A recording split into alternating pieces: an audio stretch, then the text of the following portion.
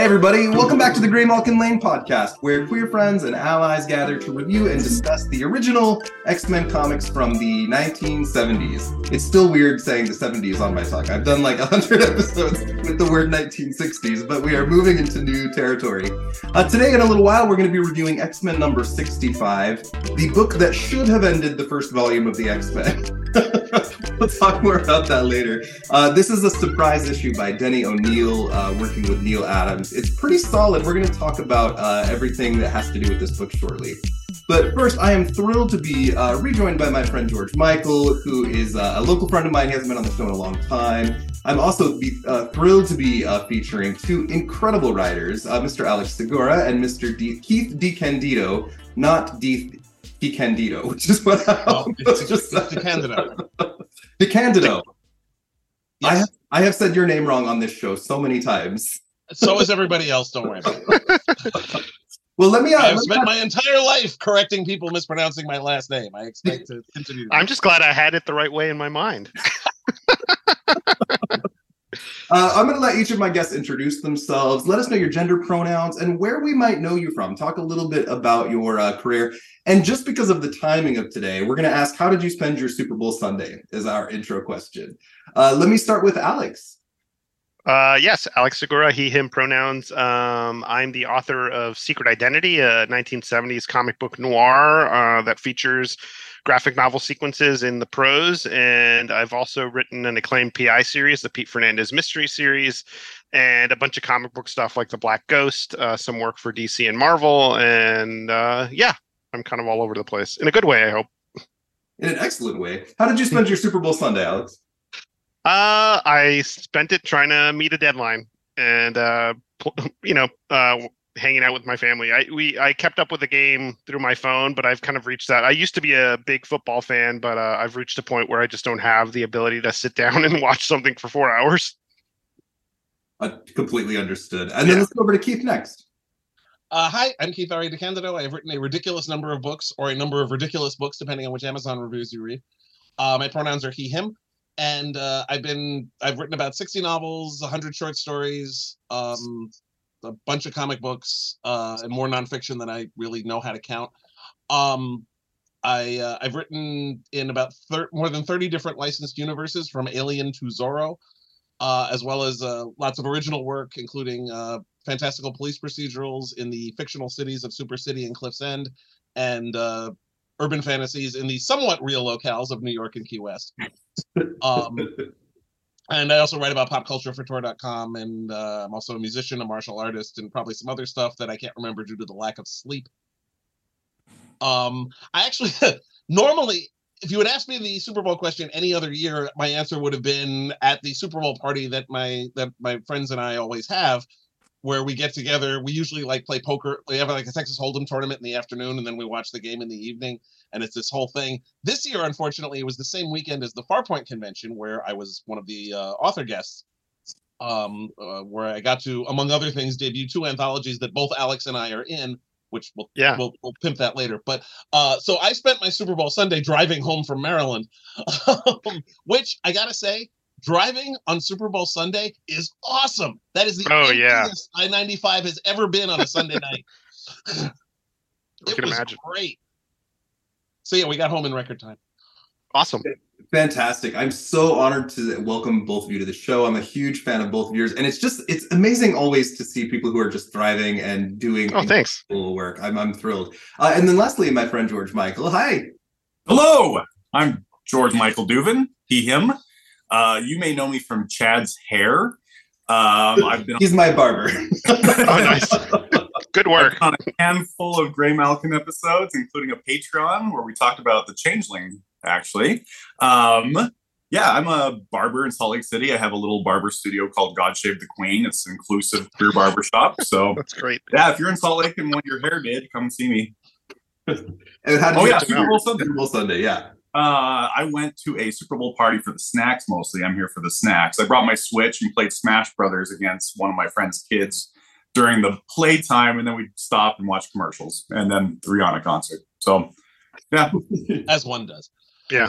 And then lastly, I'm Chad Anderson. I use he, him pronouns as well. You guys know me from this show. I am a former Marvel Comics handbook writer, a published author, documentarian. I spent my Super Bowl Sunday. Yesterday, I recorded the trial of Kevin Plunder, Kesar, with a group of friends for release on this show later this month. And then sometimes I try to avoid stereotypes. I am a gay man with a husband. We spent 4 hours catching up on RuPaul's Drag Race instead of watching the Super Bowl. So once in a while, I really lean hard into the gay stereotypes. And yesterday was one of those days. It was our own Super Bowl. Okay, I want to start with Alex's book, Secret Identity, today for just a moment. One of the things I'm trying hard to do on this show is to interview creators from all different eras of comics and all different spaces. Secret Identity is an incredible book, fictional, of course, set in the 1970s in New York City, referencing deep lore into various comic book industries. So many names are used in this book, many of whom have been on my show. And as I was reading Secret Identity, I got to message a couple of people, Tony Isabella, Roy Thomas. But Linda Fight is one of the most incredible people I've had on my show. It's one of the proudest She's awesome. I've done. And when I saw her name in your book, I messaged her and she's like, "Oh yeah, Alex reached out to me. He sent me a book. He's such a sweetheart." Oh, good. Tell a little bit about Secret Identity, Alex, if you would. It was a surprisingly wonderful read. Oh, good. I'm glad to hear that. Secret Identity is the story of Carmen Valdez, who's a queer Cuban-American woman in 1975. And we find her after she's moved to New York from her home in Miami, Florida. And she's grown up passionate about comics. It's, her dad used comics to kind of learn English when they moved to Miami. And she's basically using a job at a third-rate publisher named Triumph Comics as her hopeful foot in the door into the industry as a creator. And as we catch up with Carmen, she's having a meeting with her boss, who basically tells her, "No, I don't want you to turn in any more scripts. I have a plan for you. I'd love for you to be an editor down the line, but I've got freelancers I need to keep busy, friends of mine that I need to keep fed." And so we catch her at a big low point in her life. And so despondent, she returns to her apartment and she hears a knock on the door, and it's her colleague Harvey, who A, should not know where she lives, and B, is an aspiring writer too, and he's written a few odds and ends. And he tells her, "Look, our boss has assigned me this new series to launch. He wants to launch the first female superhero from Triumph, and he wants me to write it. And I know you're a fan. I know you've been pitching stuff to our boss, and I'd love for you to write it. The only catch is because she's already gotten this edict from her boss, she has to write the character in secret." And, Harvey tells her, "Look, no worries. We'll get to the point where we can share your credit. But in the meantime, let's crank out the story." And they create this street level crime fighter known as the Lynx. And their script gets turned in, and it gets paired with the art of this guy named Doug Detmer, who's very much in the mold of Alex Toth and Neil Adams and Jack Cole and Wally Wood, a very super talented creator, but also, challenging in some ways to collaborate with. And it becomes a huge hit. The only problem is Harvey is murdered before the first book is released. So Carmen sees her character become this huge, acclaimed comic run, but she also knows how comics work. And she knows that once the scripts run out, somebody else is going to get the assignment. Somebody else is going to take over.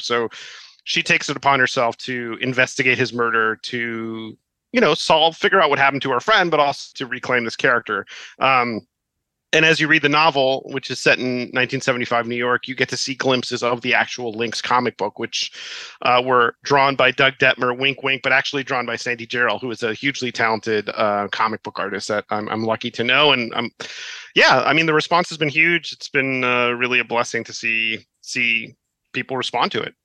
And Linda was one of the people I reached out to at the beginning while working on the book, because I don't know, I'm not a woman. I was not alive in 1975. I have worked in comics, but not at that time. And so I wanted to kind of get a sense of what it was like to be a woman in comics at that time. I spoke to her. I spoke to Louise Simonson. I spoke to a lot of other pros that worked in the comic book industry at the time to just kind of get the feel, get the details right. And Linda being the first credited author to work at Marvel Comics, that was. Yes. She also wrote the backup feature with Marvel Girl in the 1960s run, which we show.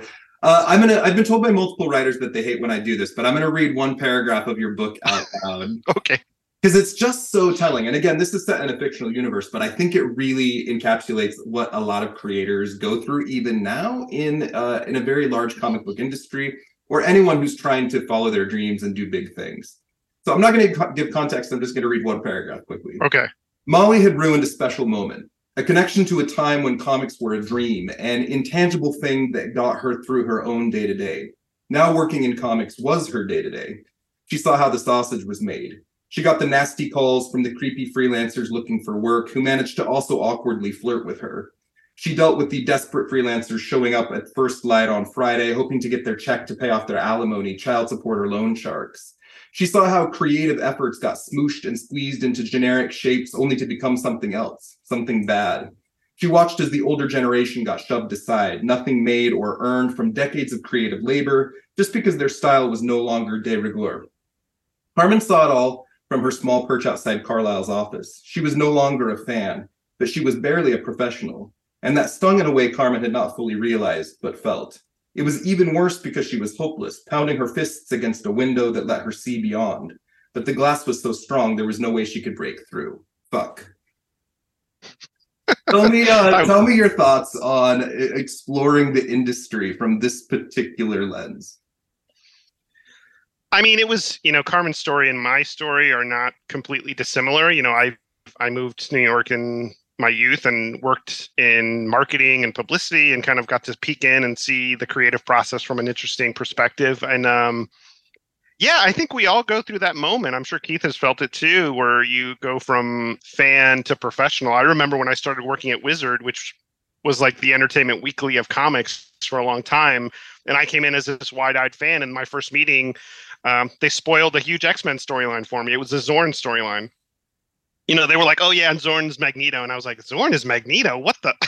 Like, you just kind of make your bones, and you just see that there is a process behind these stories that captivated you, and you try to find. Except he wasn't Magneto. We call him Zornito often. Yeah, Zornito. Yeah, except I guess you have to find the new normal, which is a way to embrace and enjoy these stories while still being part of the industry. And it's cool. It's just a journey. And so I wanted to capture a little bit of that for Carmen as well.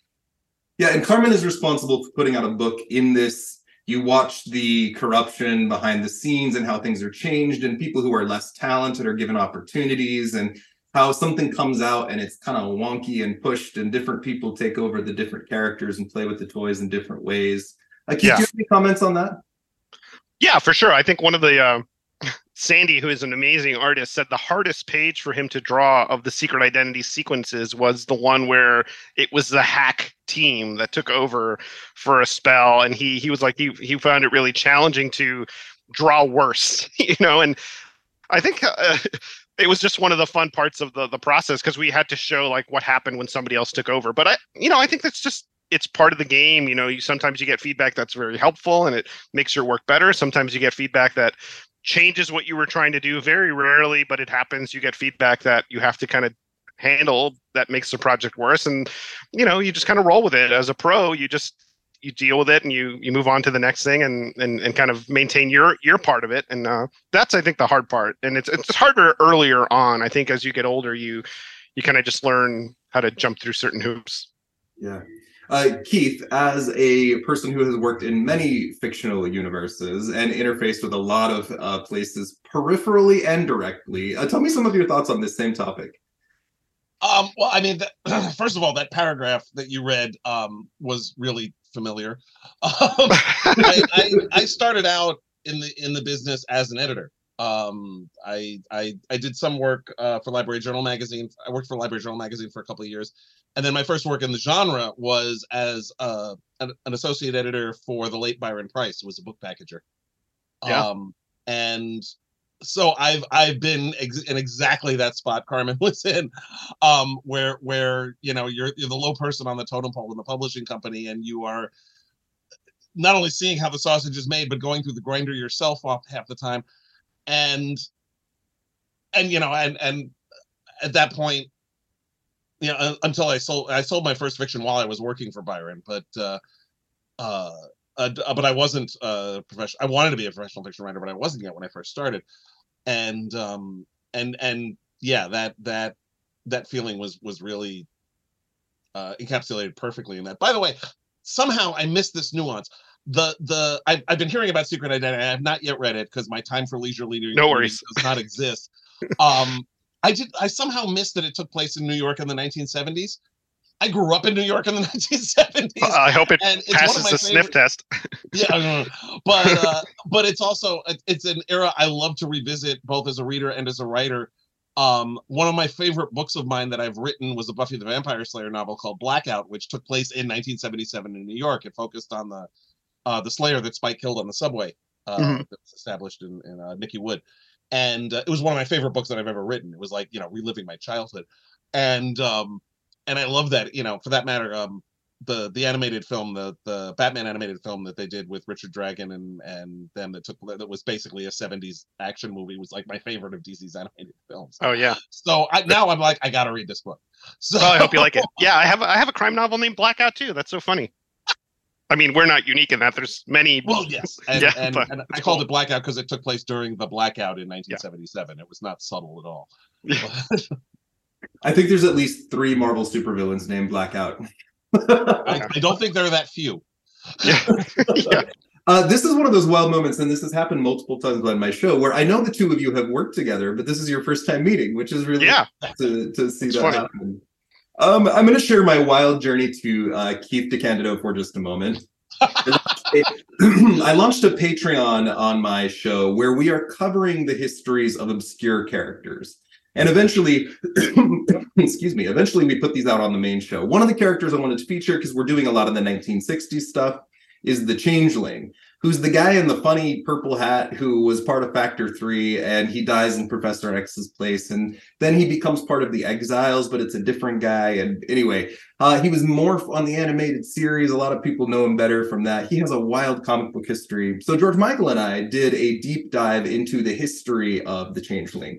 And despite the fact that I had worked on the Marvel handbooks, I was not aware of a book that was published, an anthology book in the early 2000s called X-Men Legends, in which there's just a bunch of random X-Men stories written by a bunch of different prominent authors. One of them is a deep dive into the life of the Changeling. And I literally read your entire passage out loud on my Patreon episode about the Changeling. And then FanX was shortly after that. And I was like, oh, Keith is here. So I walked over to Keith at FanX and I was like, so you wrote this book 25 years ago, and I would love to have you on my show to talk about it when we finally get to X-Men 65, which is the big revelation that Professor X is alive.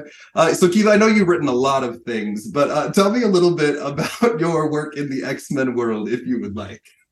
Absolutely. Again, this was part of when I was working for Byron Preiss. The big project I worked on there was when Byron got the license to do prose works based on Marvel superheroes. So we did a very extensive line of Marvel-based novels and short story anthologies.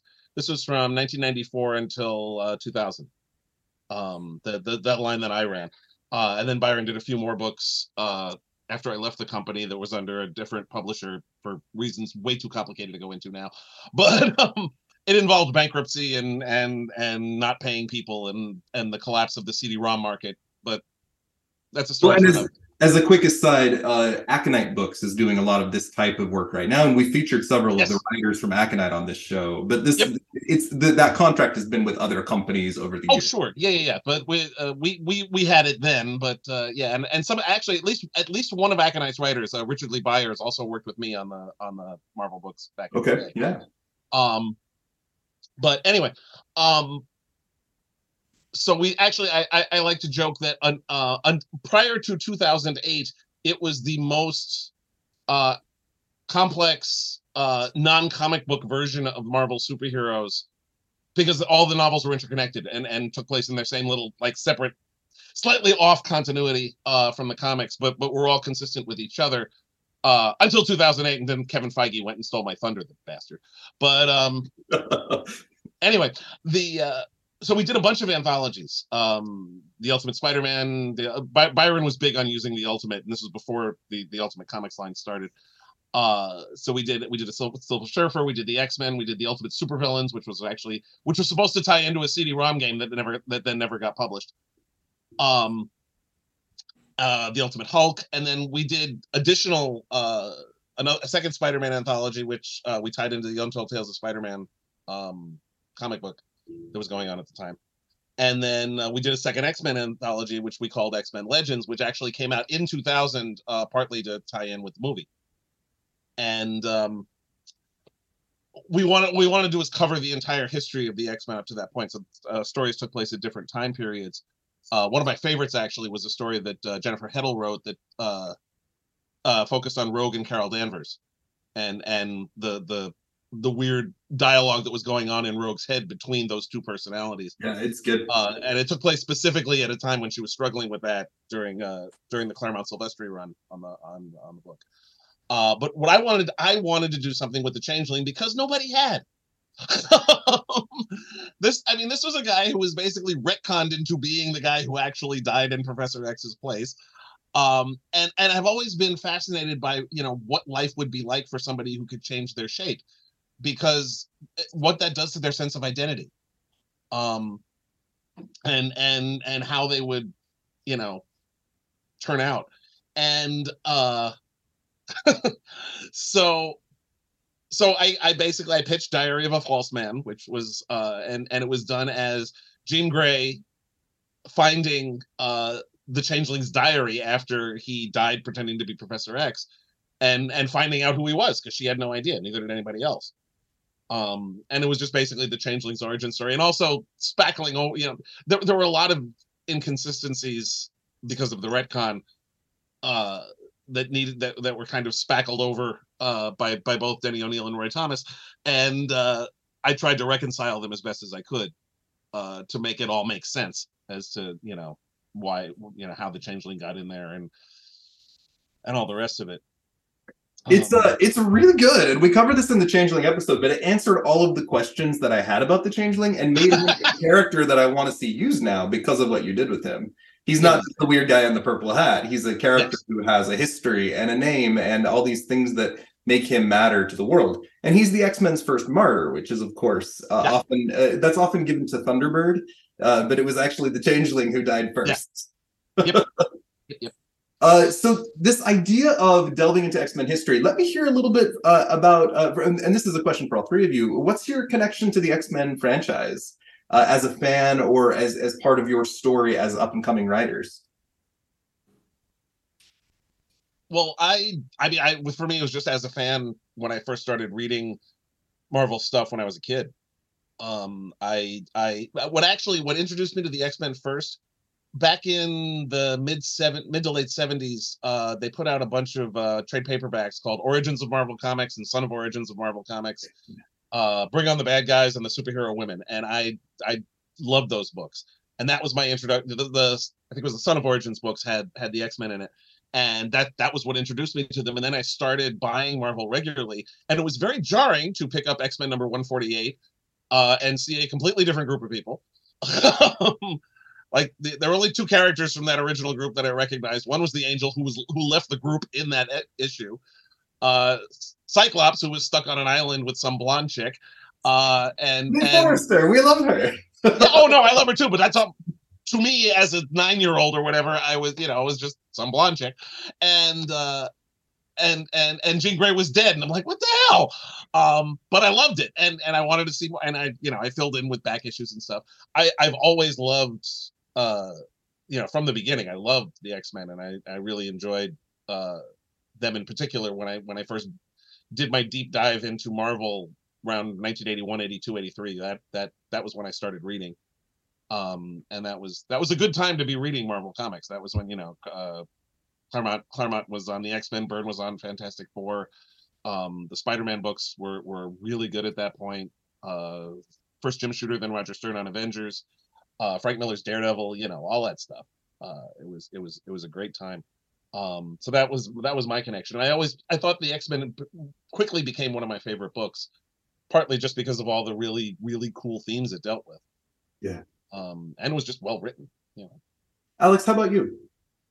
Yeah, I mean, it was really fandom was the first entryway into the X-Men, especially, the Marvel cards that were coming out in the early 90s. I think Yes. 1990, 91. Series 1, I remember that's how I learned about the X-Men, but also I was so baffled. I remember being so confused about why there was an X Factor. Like, I was like, why would the original X-Men not be X-Men? And why are they not on the X-Men now? And I was reading those books and I'm still baffled by it. Yeah, I mean, that initial X Factor run, I'm sure, has inspired much debate. It still confuses me, but and I remember it was a time where Marvel was obviously running the new X-Men stuff, which was, for me, I think Extinction Agenda was was coming out around that time, and my first X-Men comic was, they say jump in and it's okay if you don't know what's going on. I had no idea what was going on. I think it was one of the Rick Leonardi issues of the original Genosha storyline. And so it was about Wolverine and Rogue, except Rogue was possessed by Carol Danvers. They were both powerless. And I had no idea what was going on, but I was completely enamored. I love these outcast characters. And at the same time, I was reading the X-Men classic stuff that was reprinting, the Cockrum's second run. So it was the issue where Corsair shows up at the destroyed X-Mansion and the Sidri show up to fight Cyclops and Storm. So even then, even in the flashback, the older issue, I had no idea what was going on. And so I was trying to connect the dots between the two eras. But I loved it. I love the novelistic approach Claremont took. I'm forever a Claremont apologist. I will, I've read all his stuff and I will defend it. And I love that singular vision that kind of carried through from Giant Size X-Men, even though he was only a plot assist at that point, all the way through to, I guess X-Men 3 was when he left. Yeah. But that to me was a real opus that we probably will never see in comics aside from creator-owned runs that last that long in terms of like mainstream comics. And as a creator, I got to write a short Sunspot story for one of the Marvel Voices Comunidades anthologies, and that was really a blast. And it echoed a little bit of Sunspot's origin in the original Marvel graphic novel, so that was a lot of fun. That was literally my next question. I'm going to come back cool. in a second. George Michael, do you want to answer that same question about your entrance into the X-Men world? Like most people in my generation, I was introduced to the cartoon, the animated series, and just immediately devoured and consumed all things X-Men after that. I remember, I think, the same weekend that I first saw my first episode of the animated series, I ran to the comic shop. X-Men 2099, #1 had just come out, and that's the first comic I bought with my money. So I have a very soft spot for the whole 2099 universe. But yeah, I've just been enamored and consuming all X-Men since then. It's been a long time now, 30 years. I'm old. Me too. I won't subject my listeners to the same story, but you guys know my story or my entrance into the X-Men world. And it's been a one that's been a staying point through many changes in my life. Now, Alex, you've had a chance to write a number of short stories or in-continuity stories. I know there was a big announcement even just this morning about stuff that you're doing at Marvel. But you did get to touch the X-Men franchise with your Sunspot story. I was going to ask you to tell us a little about that. He's one of our favorites. Yeah, no, I love Roberto. I have a huge love for the New Mutants, and I recently just reread all the New Mutant stuff up through part of X-Force. But Marvel reached out. They were doing this Comunidades anthology, which focused on Latinx creators, and they asked who I wanted to do, and I said whatever X-Men character you are willing to let me play with. And so I ran down a list of the Latinx characters that I loved, and Sunspot was on there. And the story weaves, is set in the modern day, obviously in the Krakoa era, but it involves Sunspot going back home and revisiting the family of his girlfriend who dies very tragically in his origin story. And so we have flashbacks to his origin story, and it brings things into some kind of full circle a bit. And it was great. Alba Glez just did the art, and she has this very great animated type style, very evocative. And it deals with the Reavers. It deals with Juliana and her backstory and Roberto's backstory. And so, a lot of emotional impact for a short 10-page story, I thought. And so I was really happy with it. And, it was just fun to play in that space and, dance a little bit with a story that Claremont wrote. Question for both of you. What are your opinions, and this is a broad question, but what are your opinions on the 1960s X-Men being the template for everything that followed? There's a lot of bad stories. It's okay to say that out loud. It was a good start, I think. I mean, you couldn't have had the new X-Men without the original group to build on. I think it was the right idea. I think the execution worked better with the team we got in Giant Size X-Men #1. I joked, I for Tor.com I wrote and still periodically revive a feature that looks at the rewatches all the movies based on superhero comics, of which there are several billion. And when I got to the X-Men, I was providing a brief history of the X-Men in the comics. and one of the things I mentioned was that it was so much more successful when it had a much more diverse cast. It's almost like diversity sells or something. But it also it made it, for something that's supposed to be a metaphor for marginalized people, having a more diverse team made it work a lot better. And having people from all around the world made it stronger as well. You know, the original X-Men were basically a bunch of white guys and the token white chick. And that muted the message quite a bit. And it never really, like, you could tell reading through it that they were struggling with trying to find a way to make it work. Okay, well, it doesn't seem to be work if they all have the same uniforms. Let's give them new uniforms. Well, people still don't want to read the book, so let's kill Professor X, and that's not working. And it's like everything they tried didn't work. And I think just flushing and restarting as they did in 1975 was the best approach. But you needed that foundation to build on at the very least. Yeah. Go ahead, Alex. Oh yeah, no, I agree 100%. It's so, the timing of this interview is so perfect because I read a lot of comics to my kids, just stuff I've obviously read already. And one of the things we recently reread was the Roy Thomas Neil Adams run. So it kind of leading right into this issue that we're going to discuss. But I think the Lee Kirby stuff is fun. I don't think it's unfair to say that in terms of Lee Kirby's work, the X-Men is one of the lesser works. I mean, obviously you have FF, you have the Avengers, you have everything else. It's a great premise. I think, like Keith was saying, the execution suffers a little bit, especially as you change the creative team.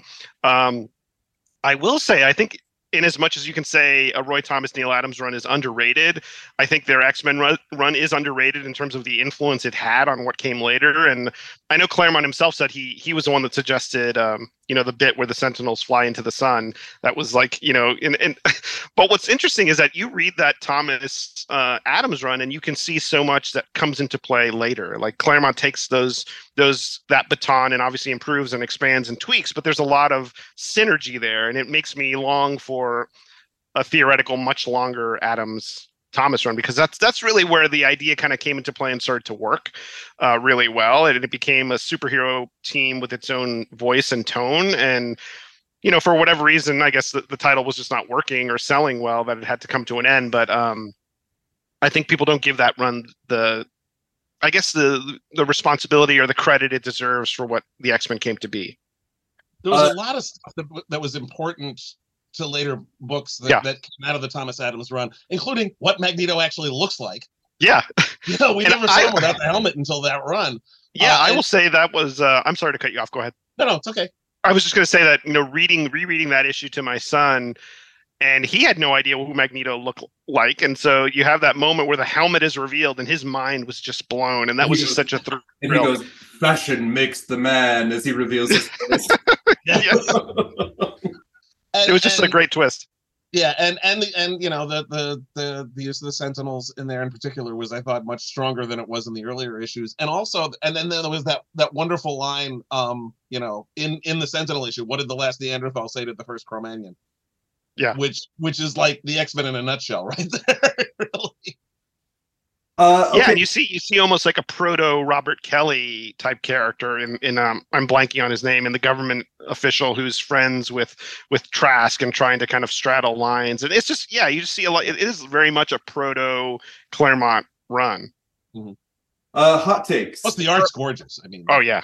Hot take: Charles Xavier, hero or villain? Yes. Go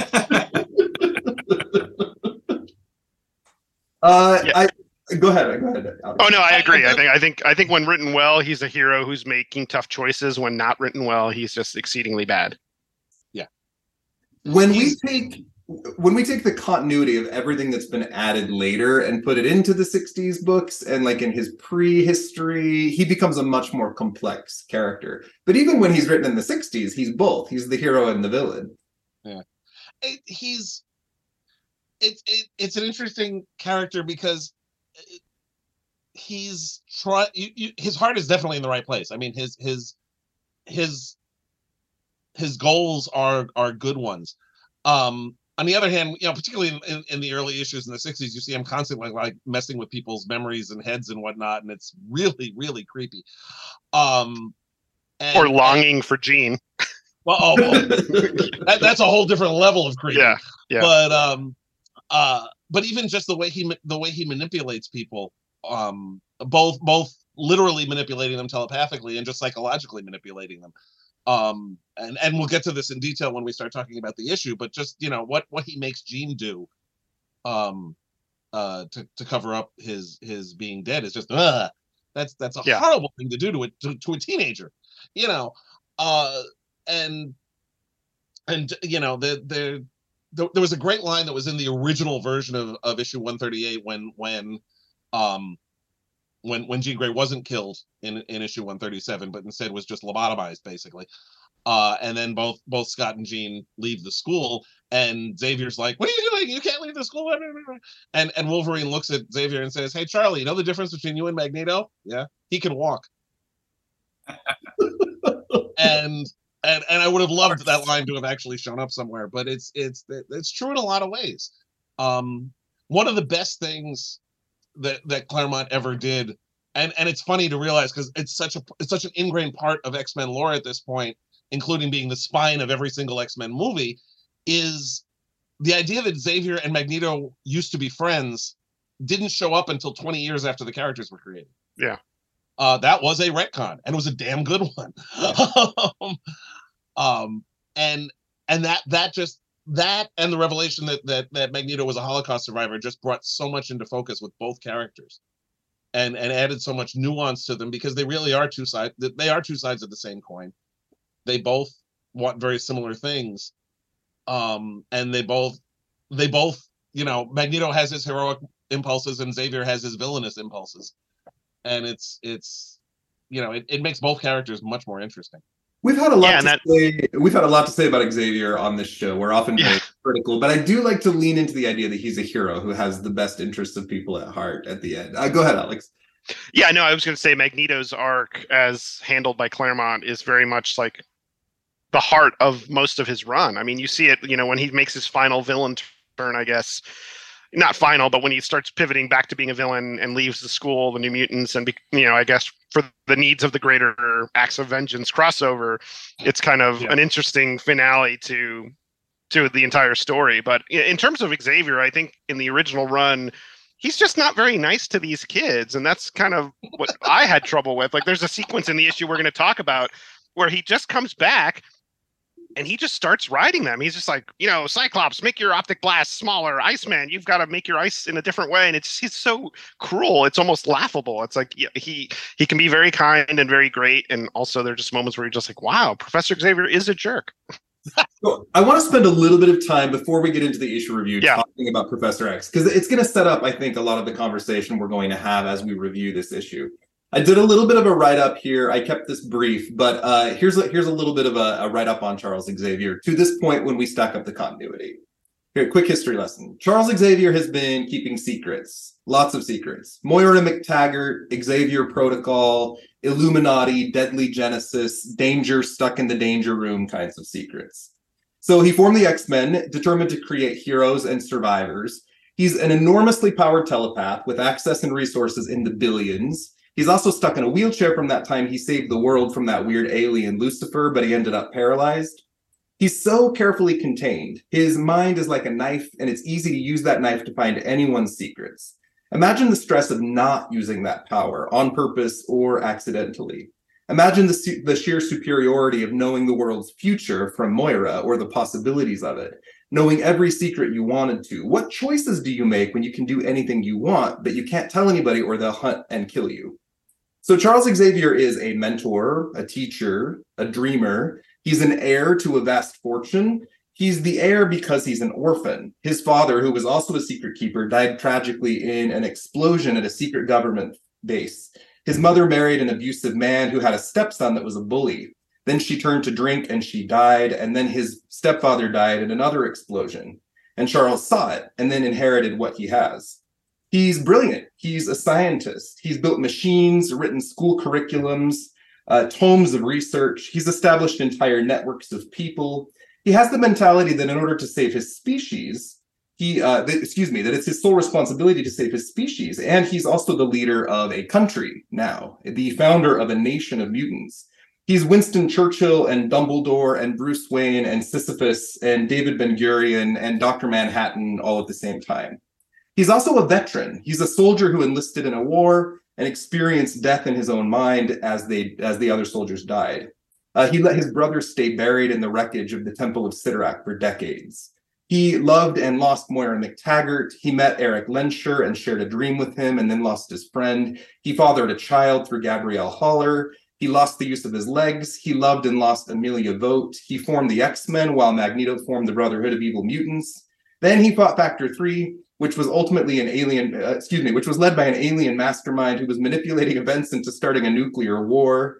Then he sensed the Xenox coming, and that's kind of leading us into today. So that's a brief summary, but let me hear some of your thoughts on the complexities of this character.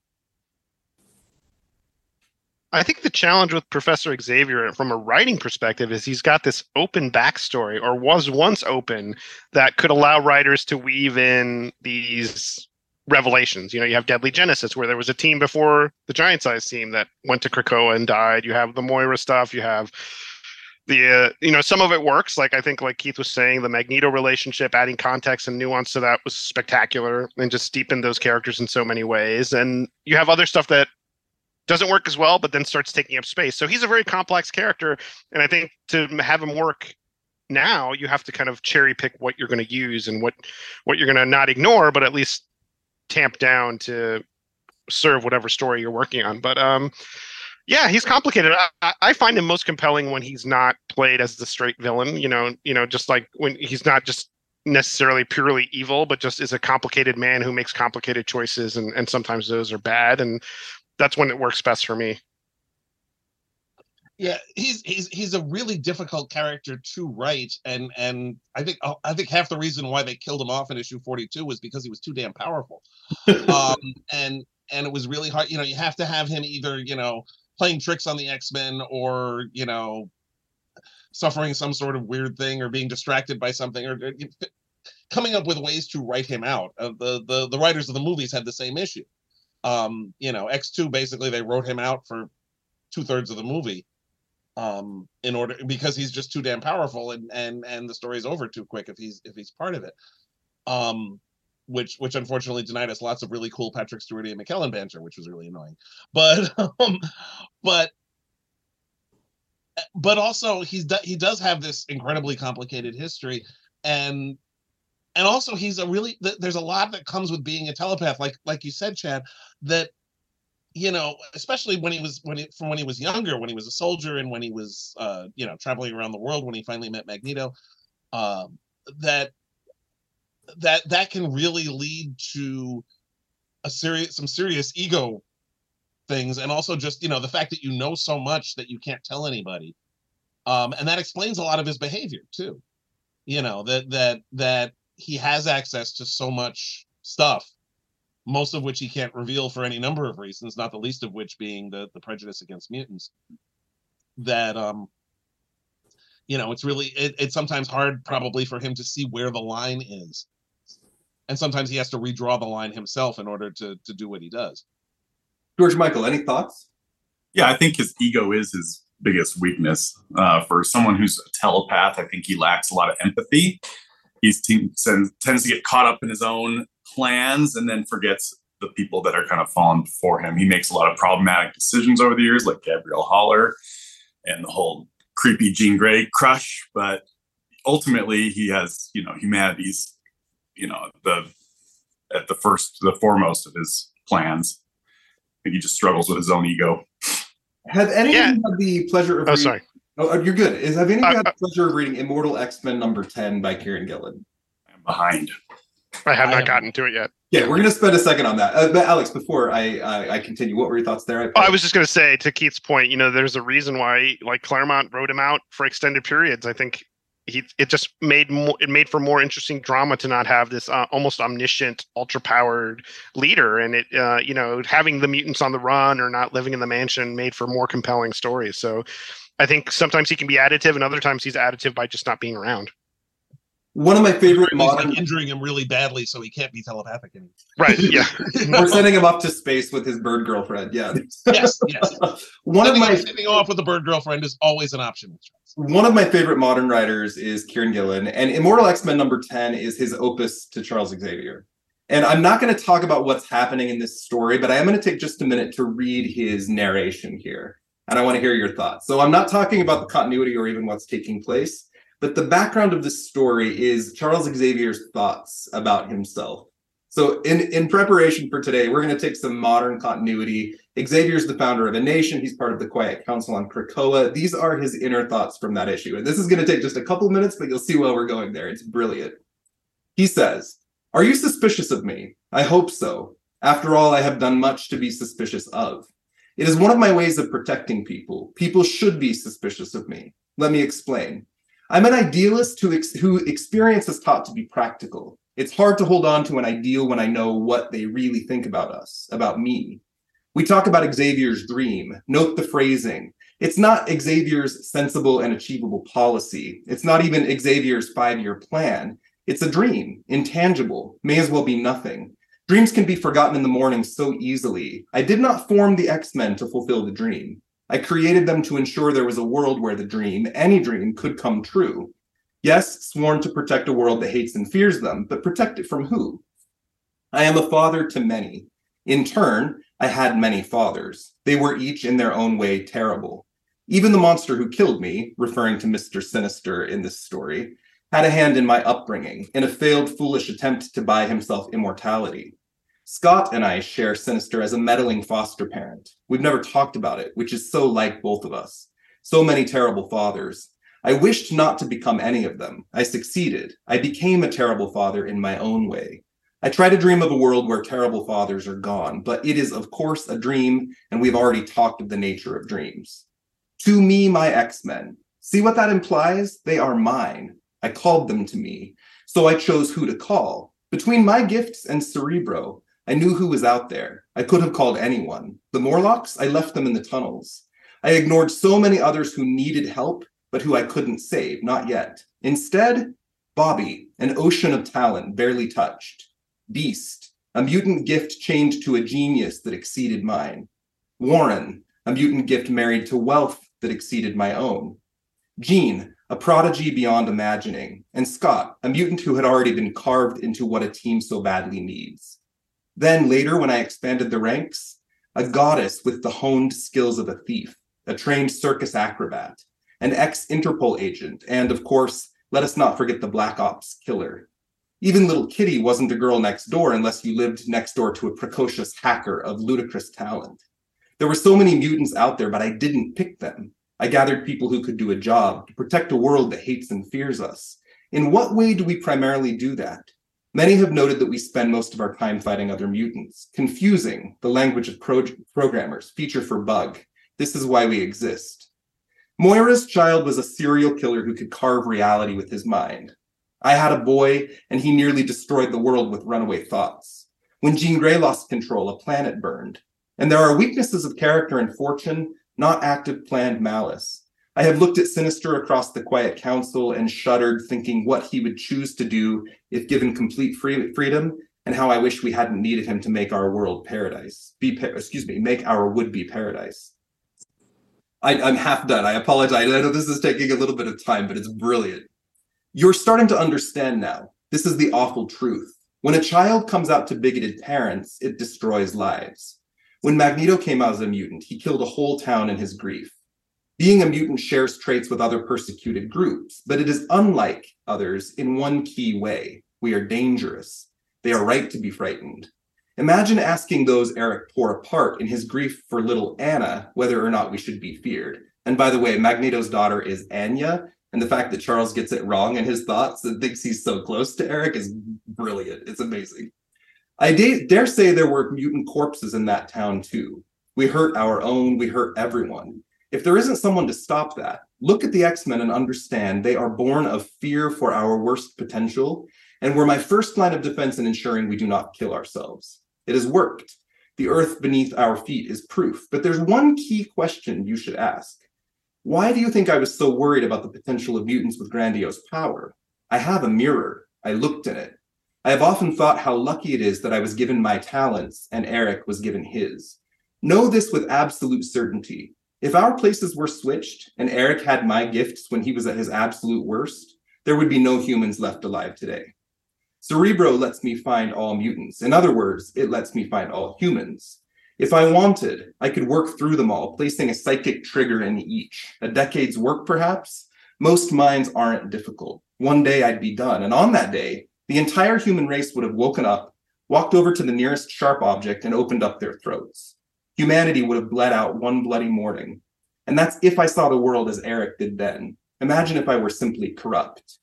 Emma, referring to Emma Frost, thinks I manipulate the council, and she's right. But she also knows that if I chose, I could have done so in a far more brutal, direct, and immoral way, as could she. The entire world could follow our whims, and sometimes I wonder if I'm wrong not to do it. Every time they act with some foolish, hateful policy, I know that I could have stopped it. I am complicit. I have a secret. There will never be a nuclear war. If the doomsday clock hit midnight, all those warmongers' hands would hover over the red button and find themselves incapable of pressing it. If one tried to bypass that, those who were trained to fire the missile would similarly halt in their tracks. There is a psychic block in place. I put it there to save the world from ourselves, like I placed the X-Men. I did it with a thought. Are you petrified? Good. You see things the way I do. I am afraid of my own capabilities, because if you are not afraid of my capabilities, you are simply not thinking hard enough. That's the thing to understand. Mutants have been victims, but I am not. I am never a victim. I choose to let them persecute me because the alternative would be the death of us all. I am a martyr. So I make people suspicious of me so they are watching me in case I turn to even shadowier paths. I hope I have succeeded. I am far from a perfect person, but we should all wake up every morning and be grateful that my power and skill is not in the hands of one who is even slightly worse than I am. It would be a disaster neither species could survive. I know that was a long read, but it just sets him up so brilliantly for our discussion today. Let me hear your thoughts and ask the question again. Is Charles Xavier a hero or a villain? I first of all, I don't think shadowier is a word. But leaving that aside, no, I think that you're right. That is excellent. That's a really good distillation of who and what he is. I mean, he's a guy who was born with this incredible power. One of the things I like about, and this is something that Marvel does particularly well, is people who have powers they can't turn off. One of the things I absolutely adore about both the Thing and Cyclops in particular is that they're this way all the time. The Thing does, Ben Grimm doesn't turn into the Thing. He is always the Thing. Cyclops cannot turn off his optic blasts. He's got to block them in some way and look at the world through rose-colored glasses, whether he wants to or not. And Xavier can't really turn off his telepathy. He can mute it to an extent, but when he's that powerful, and this is something they've dealt with not just with Xavier, but also with Emma Frost and with Jean Grey, that's going to have an impact on your personality when you are that powerful. Power does in fact corrupt, and that he's got to be conscious of it all the time. I think, that's it's almost, in a sense, he has to be above the notion of good and evil. He needs to be ruthlessly practical, because to be otherwise is to really fall over completely into villain. Alex? Yeah, I find the self-awareness refreshing, and the self-awareness blended with the potent ego and the mistakes, like not getting Magneto's daughter's name right, like just shows that you can claim to think yourself and still be wrong, and you can claim to justify the means and still be wrong. And I think it just, is he a hero? I guess, I don't know, maybe he's an anti-hero. He's definitely he doesn't set out to be a villain, and I think a hero that chooses to cross lines to achieve heroism isn't really as heroic as they think, and that's probably where he falls.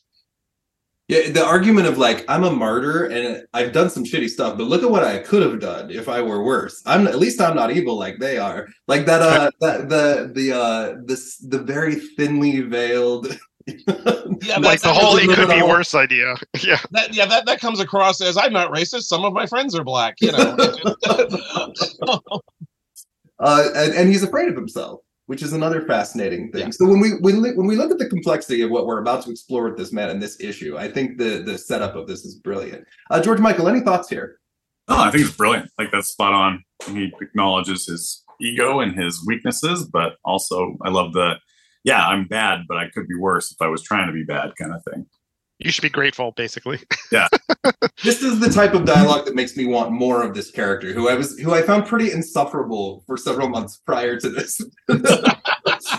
Say goodbye to your credit card rewards. Greedy corporate mega stores, led by Walmart and Target, are pushing for a law in Congress to take away your hard-earned cash back and travel points to line their pockets. The Durbin-Marshall credit card bill would enact harmful credit card routing mandates that would end credit card rewards as we know it. If you love your credit card rewards, tell your lawmakers, hands off my rewards. Tell them to oppose the Durbin-Marshall credit card bill. Well done. Okay, so we're going to jump into X-Men number 65. This is an issue from February 1970. Denny O'Neil is writing. Now, Denny O'Neil is, he lived from 1939 to 2020. He wrote comics for 40 years with historic runs on Green Lantern, Green Arrow, with Neil Adams and Batman. He and Neil had collaborated a lot. He created the character Ra's al Ghul and Azazel, not Nightcrawler's dad, but like the Batman Azazel.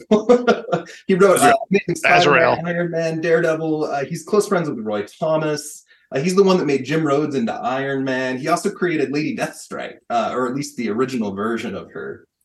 You talk about them a little in your Secret Identity book, Alex, when you talk about Denny and Neil working together. This is Neil Adams' last pencils on the X-Men.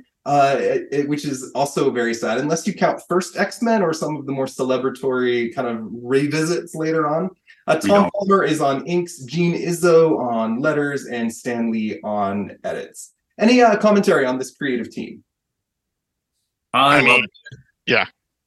Go ahead, Alex. Oh, I was just going to say, it's amazing that such a turning point issue in the run, and I guess it's just a testament to comics back then, where stuff was just kind of handed out and there was no thought to like, oh, this is your run or this is your title, as much as it is today. But that Denny just got to hop in and kind of do this pivotal issue, like the return of Charles Xavier and kind of the tying up of a lot of continuity. I wish I was a fly on the wall when Stan was like, oh, Roy, you're too busy doing this, let's give it to Denny, and it's one of their earliest collaborations, like this seminal creative team, this Denny and Neil, iconic Batman creators in Green Lantern and Green Arrow. And this was one of the first times they got to play together, and one of the few times, I think the only time, they worked together at Marvel. Yeah. It's crazy. Yeah, it's just wild. All the backstory is almost as compelling as the issue itself. Yeah. Yeah, and I think it's the only issue of the X-Men that Denny wrote. Yeah. Yeah. It's good. It's really good. He's written the characters elsewhere. But it's the only time he wrote for the team. And it's interesting because it's stylistically, you can tell that it was not written by the guy who's been writing it since Roy Thomas wrote practically every issue of the original run. This is one of the very few exceptions, and I think the only exception that wasn't written by Stan. It's a pretty good one. Yeah, I like this a lot. And it's interesting just that it's a slightly different style, especially once we get to the invasion part. That's very Denny. Yeah, it's wild. Yeah, George Michael, I know you're a huge Batman and Denny O'Neil fan. Any comments there? No, I was just super excited to see him. I had no clue he did one issue of X-Men in all my years of loving X-Men and Denny O'Neil. But yeah, just seeing this team up made me extremely excited. Yeah, and you mentioned the Secret Identity thing, not to plug the book too much, but that was that sequence where Carmen is talking about is being basically kind of given the 101 on Denny and Neil, was the one like fanboy moment I allowed myself, because I wanted to feel really like immersive. I wanted people to read it and feel like, okay, this is these names being bandied about. I can research them. But that was the one kind of, it didn't get into Wikipedia territory, but it was very much like the one fanboy sequence I let myself have. It's good. It's really good. Okay, I'm going to cover the first 5 pages of this book quickly, and then we'll take a moment to talk about it. The cover of this book is unexpected. It's fun. It hits you in the face a little bit like the giant lizard on the cover is hitting Angel out of the air. Everybody's blasting it. Jean is kind of in the background, kind of nearly fainting once again, which is all she gets to do in the original books a lot of the time. Because she's the girl. The cover says, they came from space, cruel conquerors from another star. Could the extraordinary X-Men save all mankind from becoming slaves of the star spawn? And it's a pretty cover. On page 1, we see except the aliens don't actually look like that in the book. That's the hilarious. On page 1, we see the X-Men back from their fight with Sunfire, and they are cranky and they need naps very bad. And Alex and Lorna are there, and they're like, "There's an emergency," and all the X-Men are like, "Bitch, you are lucky we even let you live in our mansion. Don't talk to us about emergencies. We are tired. Like, you didn't even say hi to us." And Bobby's like, "You are the B team." And Bobby's like, "Geez, Lorna, did you forget that I'm your boyfriend?" And like, she never agreed to that. And Scott's like, "I need a bubble bath, damn it." And Lorna breaks a lamppost and like uses it to push all of the X-Men inside. And Hank is fucking pissed. He is very mad. And he bends the lamppost and throws it at him. And so Havoc has to blast it away. Like, these are very angry people in this spot. Now, when we get into the issue itself, you are going to learn that Professor Xavier is alive, but they are very, very upset. And Alex and Lorna are like, "Will you just go get dressed, damn it?" So it shows the 4 X-Men, Jean, not Angel, but Jean, Beast, Cyclops, and Iceman, all getting dressed in one series of panels on page 3. And their thoughts here are very telling of their character, which shows Denny put some time into them.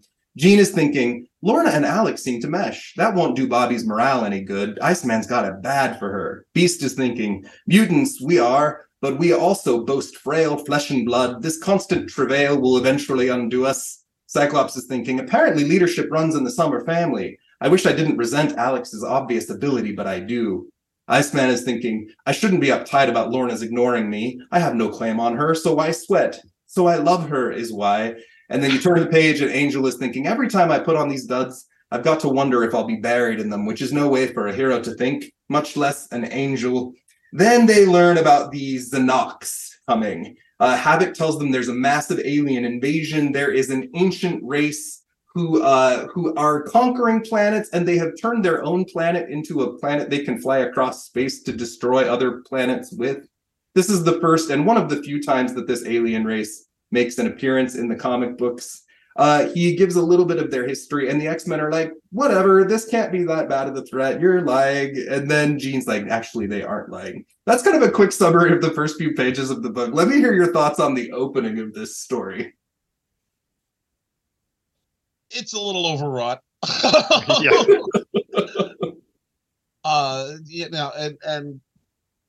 The opening sequence is mostly there so to remind the people reading it of what everybody's powers are, as often happens, the extremity by which Alex and Lorna have to convince them to walk inside are ridiculous, and the fact that they bury the lead. I mean, they give a very lengthy description of the Xenox, or as I like to refer to them as the evil frog people from outer space, and we spend like 2 pages on the evil frog people from outer space before we finally get around to, "Oh, by the way, your mentor's still alive." It's like, you should have led with that. Any other thoughts on this section? Yeah, I mean, I burying the lead is interesting. I think it's also clear that, maybe there was a plot that Neil worked off, or Neil started working on the story and then Denny came in and scripted, and there's a disconnect there. Because from what I read, just researching the issue, Neil was not happy with the final product. The cover, I guess, was redrawn, and there was a lot of issues with how it came together. But you can tell that Denny did his best efforts, and it shows that he did his homework, but he just doesn't have the same familiarity that Roy would have had in the earlier runs. You don't have the same kind of chemistry between the characters. I mean, the execution's fine. It's like 2 great comic pros and future legends working on it, but Yeah, this whole long exposition about the Xenox without saying, "Oh, by the way, Professor X is alive and waiting in the anteroom," struck me as bizarre as well. Keith, will you take the next 5 pages for us? Tell us what happens. Well, we Havoc mentions that there's a plan to stop the aliens, and Angel rather nastily says, "You're not bright enough to have a plan to stop an alien," which is kind of mean. And they say, "No, I don't have a plan, but I got a guy who does." And out comes Xavier dramatically. And everybody's shocked, and Xavier communicates telepathically and apparently forgot how to do volume control. Since the use your inside telepathy. Yes, use your inside telepathy. Yes. And we also find out that, interestingly enough, that Jean knew all along that Xavier was alive. And then we get the flashback. So Xavier explains that he had just found out about the alien invasion, was trying to figure out how to deal with it, and the changeling just kind of walks in the door to this incredibly secure mansion because he's a former criminal and he's good at that, and announces that he only has 6 months left to live. He wants to do something good with his life after almost helping an alien destroy the world, and he feels a little guilty about that. And Xavier says, "Well, you could become me." And so he sent the changeling out disguised as Xavier to lead the X-Men for a while until he was killed by Grotesque. Meanwhile, Xavier set himself up in a bunker under the mansion that apparently nobody ever knew about, which also pisses the X-Men off. It's like, you were right underneath the whole time? What the hell? And then Xavier says, "Yes, I'm alive. I've been researching ways to stop the frog people from outer space." Really quickly, when there's a moment in a past comic where the X-Men hear Xavier on video reading his will, but he's really hiding in the basement, and we posit that he's actually just he raised a window and just read his will out loud, and then closed the window when he was done. He was just right there the whole time. Yep, just hiding in the walls. And then he says, "I know you're tired and grumpy, but I'm going to telepathically remove your fatigue," which is a neat trick, and honestly something I could use pretty regularly. Yeah, seriously. And says, "You must now train like you've never trained before." So he immediately drill sergeants the hell out of them, putting them through ridiculous paces to refine themselves, for Iceman to project more absolute cold, for the Beast to not be overconfident, for Jean to work on her telepathy more. And for Cyclops to focus his optic blasts. And Warren's left out again. What? And I don't know what he did with the Angel. The Angel, I don't know, fly faster. I don't know. But checkbook. Yeah, because that's an important thing. Come on, he's a billionaire. He's got people who do that. We find out that S.H.I.E.L.D. has independently also discovered that there's about to be an alien invasion. What's amusing about this is that we hear Nick Fury but never see him. We see the helicarrier, but we don't see here. We hear Nick Fury because nobody else talks like that.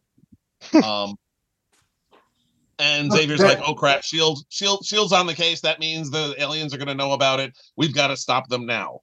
That image of Adams drawing the helicarrier is so pretty. I think it's it's gorgeous.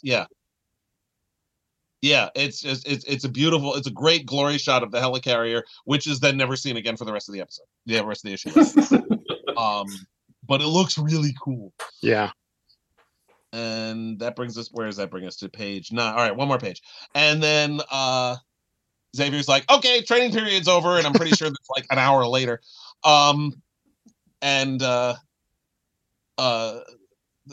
Denny really has fun writing the Beast dialogue, I gotta say. He really leans into his entire polysyllabic mentality. And Xavier sends them off. "Each microsecond you delay the invasion will be invaluable." And so they go off and floor it in the jet and head off to stop the aliens. On this page, we get both sides of the ridiculousness of sound effects. Beast throws a robot into another robot, and it goes wank. It does. Unfortunate. And then a ship. That's a sound effect that has aged very badly. Yes. Yeah. A ship takes off into space, and we get Krazoosh. What I especially love about Krazoosh is that the Kra is sort of tilted funny. Yeah. It's like it's not in a straight line. It just the KRA is in a weird angle to the rest of the sound effect. It's very strange. Alex, keep us going. All right, so now we get to hop into the Xenox and we get some sense of what they're after, and they're just using kind of typical alien conqueror platitudes. They don't matter. We'll destroy them. And then they discover that the X-Men ship, which has some kind of psychic or shields, has bypassed their initial defenses, and they start shooting at them. And you get the idea that this is why Xavier hid himself in the basement for so long, so that he could put this shield around the ship. Yeah, you have to hope that this is where it's paying off. That he's kind of getting them on the ship, and so they dodge a few more missiles and manage to connect with the bigger Xenox ship, and somehow drill their way into the ship's hull and come into contact with this giant green monster that I think is supposed to evoke the monster on the cover, but for whatever reason, the face of this monster does not look like a Neil Adams drawing, and I know that there was some griping about stuff getting redrawn, and so Iceman and Beast go toe-to-toe, and Cyclops cuts loose and really hurts this Godzilla-esque monster. And then we cut to a newscast where we're starting to see the effects of the Xenox invasion, which involves their planet inching closer to Earth and disrupting the gravitational pull of the solar system. And we have a scientist kind of elaborate a little bit, exposit a bit about what's happening, and then we cut back to the Xenox ship, where we see they've encountered quote-unquote minor resistance, i.e. the X-Men, but they don't see it as a big deal, and they're on their way. And you have some kind of grandstanding by their leader. This is going to be a happy day when we finally take over the planet Earth. Let me see here. And then things start to get a little more problematic. They've disabled their Guardian Beast, so some alarms have gone off, and the Beast and Iceman are continuing their offensive, and we're seeing the Xenox. Stop me if I'm going too fast. But we see the Xenox kind of call in the backups, and some more foot soldiers engage the Beast and Iceman, and the battle continues. And Professor X is getting a little worried. His X-Men are weakening, and he's not nearly as strong as he'd hoped he'd be after his kind of self-imposed quarantine and all his time spent trying to prep for this battle. So he tells Lorna to ready herself because she's going to be key to the win here. And this has got to be one of the coolest Neil Adams sequences I've ever seen. And it's so pretty.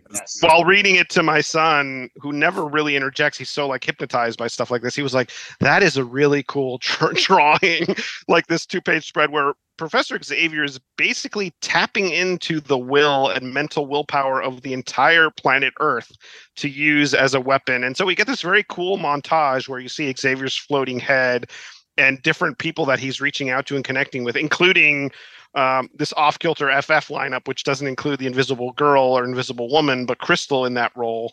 And he's basically, he's kind of running through how he selects people. He rejects some people. He taps into some other heroic people. My understanding is basically to kind of arm up mentally and use their mental powers to augment his own in his battle with the Xenox.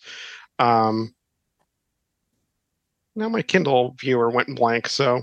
Oh, no, you're great. I want to read this narrative as he's reaching out, and we do get a good sense of the multiculturalism. There's a lot of people of color who show up as they're scanning the world's minds, which is not something you often see in the 60s.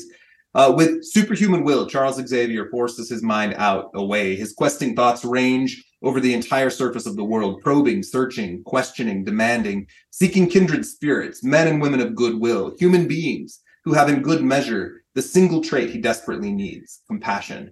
For it is only this which will best the enemy. Some he rejects immediately, because to distract them would be to cause irreparable harm, surgeons, pilots. Others he dismisses because he finds their psyches tainted with hatred, cruelty, prejudice, love of death, the sickness which the Xenox cherish.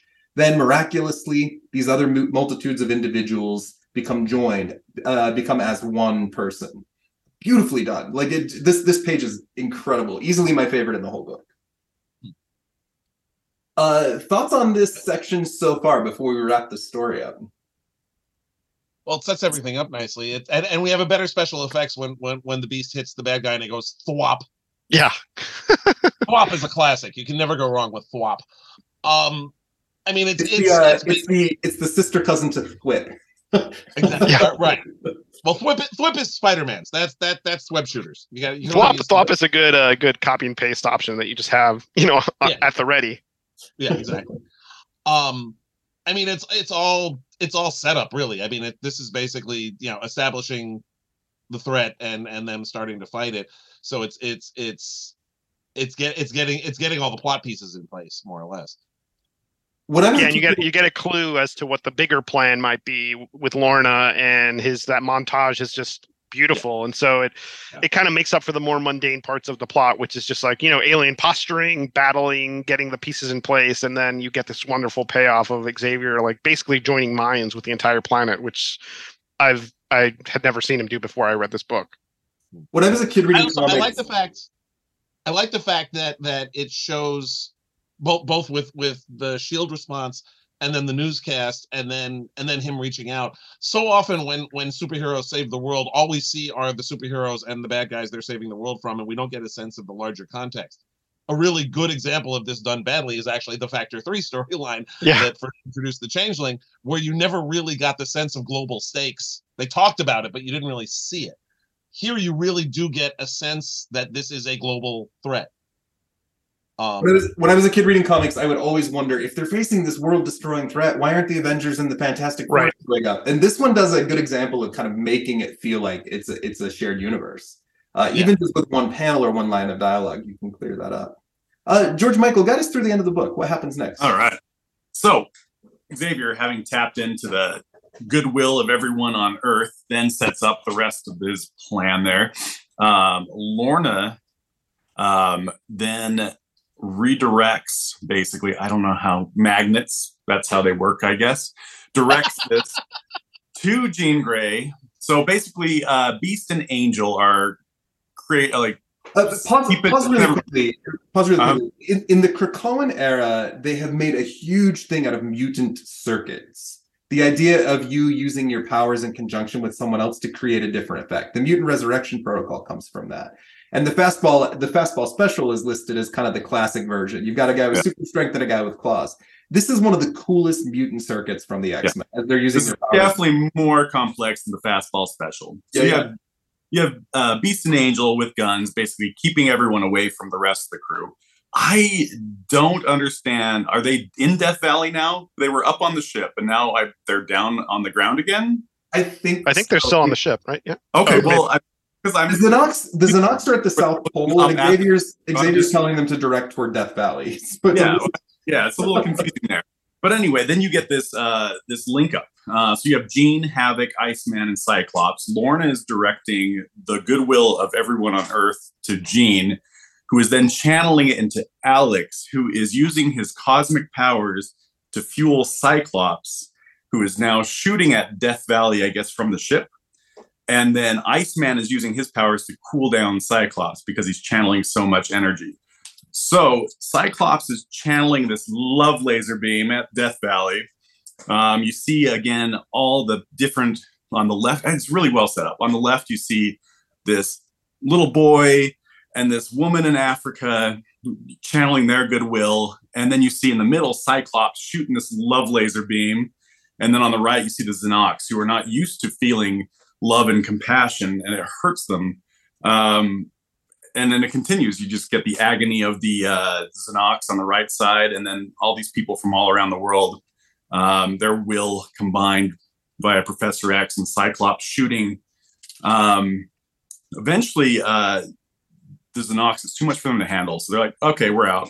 They yeet. Finally, Professor X is like, we did it. Victory's ours and humanity's, and everyone kind of is released. You see this great panel of everyone around the world again, touching their heads. And Professor X releases them, and he says, go, and God bless. And then he collapses. Polaris is by his side. X-Men jump in their ship and come back. And that basically wraps up the thing. Really well, beautifully done with the linking and the gravity of the situation and the laser beam of love. Continuity-wise, this goes into next issue where Xavier is so exhausted that they need the Hulk to use his gamma ray exhaustion machine to help. It's Bruce Banner's, really. It's not the Hulk. And then this is when he projects his thoughts out to defeat the Xenox like this. This is also the moment Claremont picks up on later. Lilandra is out in space and she senses this, and that's what causes her to come to Earth for help, which is a cool continuity dive. It's a very Care Bears conclusion to the issue, which is not a criticism. It's very much like we all have to work together to solve this big problem. And I love the cliffhanger of him collapsing. The payoff of the next issue does not match that cliffhanger. Like, it definitely you almost want to leave that dangling and have this be the series finale. It's a better series finale, absolutely. Yeah. I'm sorry, Keith, go ahead. I just want to say that Love Laserbeam is the name of my next band. Yeah. But that 2-page sequence is one of my absolute favorites. I love that on so many different levels. Although looking at it just now, I noticed something that I never noticed before, which kind of is slightly problematic. Xavier was talking about how he didn't want to include anybody who was, their psyches were tainted with hatred, cruelty, prejudice, etc. And yet one of the guys we see on the left-hand side of the page has a bandolier. Oh, yeah. But maybe he's just a nice guy with a bandolier. He's a nice. But the diversity you see a little kid, you see, an African woman, you see a Middle Eastern guy, you see Native American. And then, people really do get the sense that it's the entire world. Yeah. Or people from the entire world, because he's excluding certain people. And it's beautifully set up, with the three panel structure, the 6 panel structure on each of those 2 pages. Just an absolute. I mean, that's what comics are good at. That kind of visual storytelling, which is really unique to comics. And Denny in particular has always been good about doing that sort of thing, as has Neil Adams. That making use of the form to make your story more effective, and just the repetition of Gene, Alex, Scott, and Bobby in the middle there, just doing their thing, shooting off the Love Laserbeam, which is what I'm always going to call that now. And then having the Xenox on the right, it's a beautiful sequence. It's so well done. Hank and Warren got to have a snack break during all of this, but the mutant bit here is really cool. And Gene and Lorna, who are often the bit players, are 2 huge parts of this. I love that Lorna finally got one thing to do in the 1960s run, and it was kind of integral to saving the day. It was. Yeah, I always find it fascinating when people say Havoc and Polaris were on the team, because they really weren't. They really didn't do much. They were kind of like the B team, and Havoc didn't join, quote unquote, until the the first chunk of the Thomas Adams run, and then he's just kind of hanging around. So yeah, it was good to see her have a role, and it was just, these characters were you could make a case that this is the most beautiful they were ever rendered. Just he gives each of them a distinct look and personality and vibe, and it's just really, I don't know if it could have worked with anybody else drawing it. Now, the Xenox do come back. We are going to spend some time with them on this show in a couple of modern stories that are set right after this one. In Fantastic Four, the World's Greatest Comic Magazine, as well as in X-Men, The Hidden Years. And we're going to cover both those stories in the next few months on this show. So we'll have more to say about these kind of bit aliens in a minute. But this was a good issue. I really enjoyed reading this again. I think it's one of the best of the 60s comics. Alex, did you have any? I love, first of all, hearing about you reading this to your kid. That's something I read these comics to my kids. Did you have any thoughts, kind of upon conclusion here, of just what it was like to revisit this story? Yeah, I think it is a good issue. I think obviously it's beautiful, and it's a great, visually, stylistically, Neil does some really fascinating stuff with panel structures and layouts, as he often does. I'm not, I think Denny did his best, but it's not as smooth as what Roy probably would have done in terms of just like being familiar with the characters. But then you're just kind of, you're subbing in Joe Montana for like Tom Brady, it's like you're 2 greats. Like I can't really complain. It is a great issue. I do think the next issue, as much as I love Sal Buscema and Roy together, it just doesn't, it feels like an epilogue, an unnecessary epilogue. You almost want the book to end here. And I think this run is just fantastic. It's one of my favorite X-Men runs. And I say this as a huge like Claremont obsessive. Like it just like holds up so well. It's pretty. It could have been 100 pages, and I wouldn't have complained. Yeah, I would have kept going. And then, Keith, this is one of the issues I know that you used so indelibly for your research into the Changeling. And I know you've written a million things, and we're picking this one story because it's an X-Men show. But That's fine. You did such a good job with that Changeling story, man. I really loved it. What were your thoughts on revisiting this issue? It's funny because the last time I read the issue before you invited me to be on this, I was reading it for the Changeling stuff, so I was really only focused on the first 10 pages. Rereading it again, I was reminded of how really good the Alien Invasion story was, because it was one of the things I've always loved about, and this will make sense. One of the things I've always loved about Star Trek as a franchise is that Star Trek almost always defaults to the compassionate response rather than the violent response. Throughout Star Trek's history, from the original series all the way to the current shows on Paramount Plus, it's always people being compassionate and being nice to each other and talking to each other rather than who has the biggest gun and who fires it better, that wins the day. This issue is a perfect embodiment of that as well. We were talking before about Xavier's dream, and the dream, which is which Xavier knows is impossible to achieve in reality, which is why, as we said in that issue, that's why it's called a dream and not a 5-year plan or a goal, is for humanity and mutant kind to function together. And this is an embodiment of that. And here, the solution to an alien invasion is not to shoot at them or not to blow them up, because that wouldn't work anyway. They're incredibly technologically superior, even factoring in that Earth has superheroes. The way to do it was through compassion, through basically channeling niceness. and friendship is magic. Exactly. And that's a noble thing. That is a good thing. That is, going back to our question before about whether Charles Xavier is a hero or a villain, this is him being a hero. This is him gathering up the best of humanity and shoving it in their faces. Right, but also by keeping while lying. While keeping secrets and forcing everyone. While keeping secrets and forcing himself into everyone's thoughts. I think that's so peak Xavier. I've been lying to you for the last 6 months, but it's for this good reason. You know? And it's just the retcon is ridiculous. It's frustrating because it's like they killed him off because they didn't know what to do with him, and they had to bring him back because he was the only one who could do this particular story, because you need someone that powerful. It's a really weird throwaway of the Changeling. We're gonna bring him back for 3 panels. I think the first one died. Okay, we're done. Yeah, it's really bizarre. I think the first time I came across the Changeling was like an Excalibur special where he just shows up randomly. He comes back to life, and the exposition needed to explain who he was just broke my brain. I was like, what is going on? He looks like Professor X because he was still trapped in that Professor X look. It was it's bizarre. Anyways. Yeah. Duvin and I covered that as well in the Changeling episode, as well as the time John Byrne brought him back as a zombie for a couple pages in She-Hulk. Right. Oh, yeah. Yes.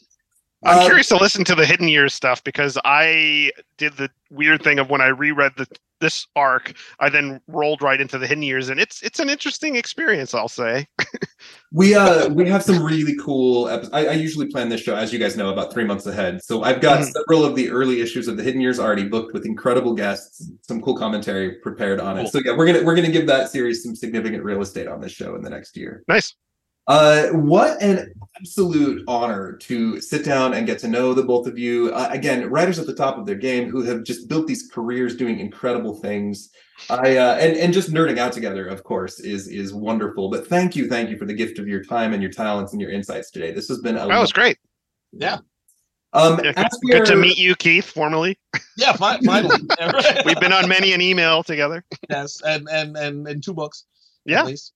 As we are wrapping up, we're going to release this episode on February 27th. Where can people find each of you online, and what would you like to plug as far as your work coming out? Let's go in the same order: Alex, Keith, and then George Michael. Sure, you can find me at alexsegura.com or on Twitter at Alex_Segura. Secret Identity just came out in paperback. I have a Spider verse-centric novel, Aranya and Spider-Man 2099, Dark Tomorrow, coming out in May. Oh, fun. And I think, the first 2 installments of my 4-part Marvel Unlimited Avengers story should be out. So you can read those Infinity Comics on Marvel Unlimited, and I've got a bunch of other stuff, but we'd be here all day, I guess.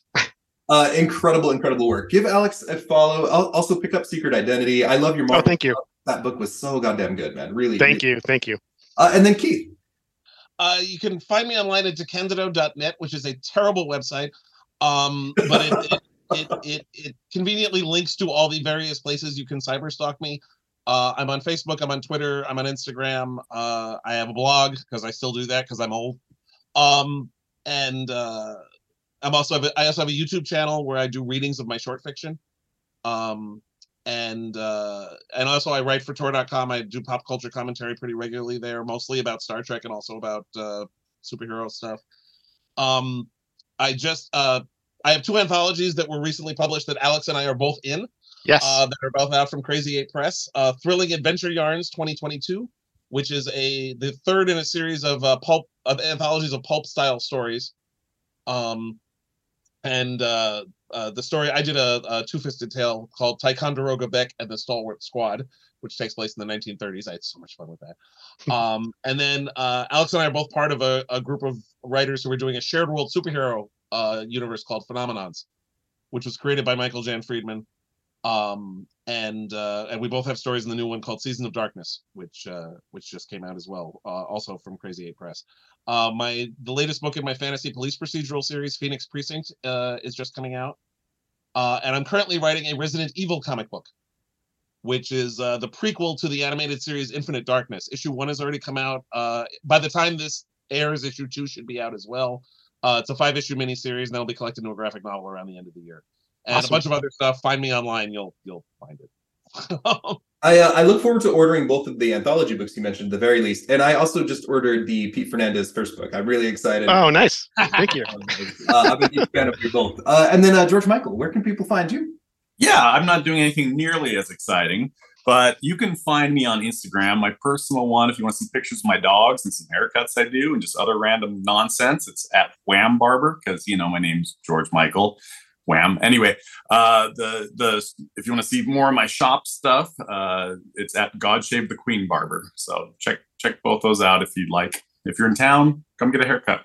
For sure. Lastly, I am Chad Anderson. I keep my own social media private, but I've got kiddos. Alex and Keith, you're welcome to add me. But listeners, you can find me through the podcast, Graymalkin PP like podcast on Twitter, Graymalkin_Lane on Instagram. I'm happy to chat anytime, posting regular content from the episodes. After this episode, our next episode finishes Volume 1 of the X-Men, which just feels like such a huge thing because I've been at this for a couple of years now. We're having a huge celebration on the show. So we're first going to do an interview / kind of nerd fest / issue review with the incredible all-star team of Jordan White, Anthony Oliveira, and Josh Trujillo. Following that up with my second interview with Roy Thomas, where we're going to cover the latter half of his work on this series. And then we're going to have a Jeopardy game featuring 5 super fans with the theme, I'm the host, with the theme of Silver Age X-Men being the source of all the topics. And it's going to be a good time. Awesome. The Patreon episode coming out right around this show as well is with my drag queen friend Amanda Martini. We're covering the time-traveling character, the daughter of Bolivar Trask, Madam Sanctity. And then we've got some amazingly cool things coming out right after that. So thank you, everybody. Thank you, Alex. Thank you, Keith. Thank you, George Michael. We will see you all back here next time on Graymalkin Lane. Thanks again. Thank you. Thank you for listening to Graymalkin Lane. We hope you are enjoying this podcast. Graymalkin Lane is produced and recorded in Salt Lake City, Utah, with music and editing done by my husband, Michael Bell, and promo art done by the incredible Seth Martell. Look for us on Patreon, where we are releasing weekly episodes about obscure characters and facts. It's a great way to participate with the podcast for only just a couple of dollars a month, and it helps support what we are doing here. Also, the best way you could help Graymalkin Lane is by sharing and liking and subscribing, but also please leave us a review wherever you listen to your podcasts. We'll see you back here next time on Graymalkin Lane.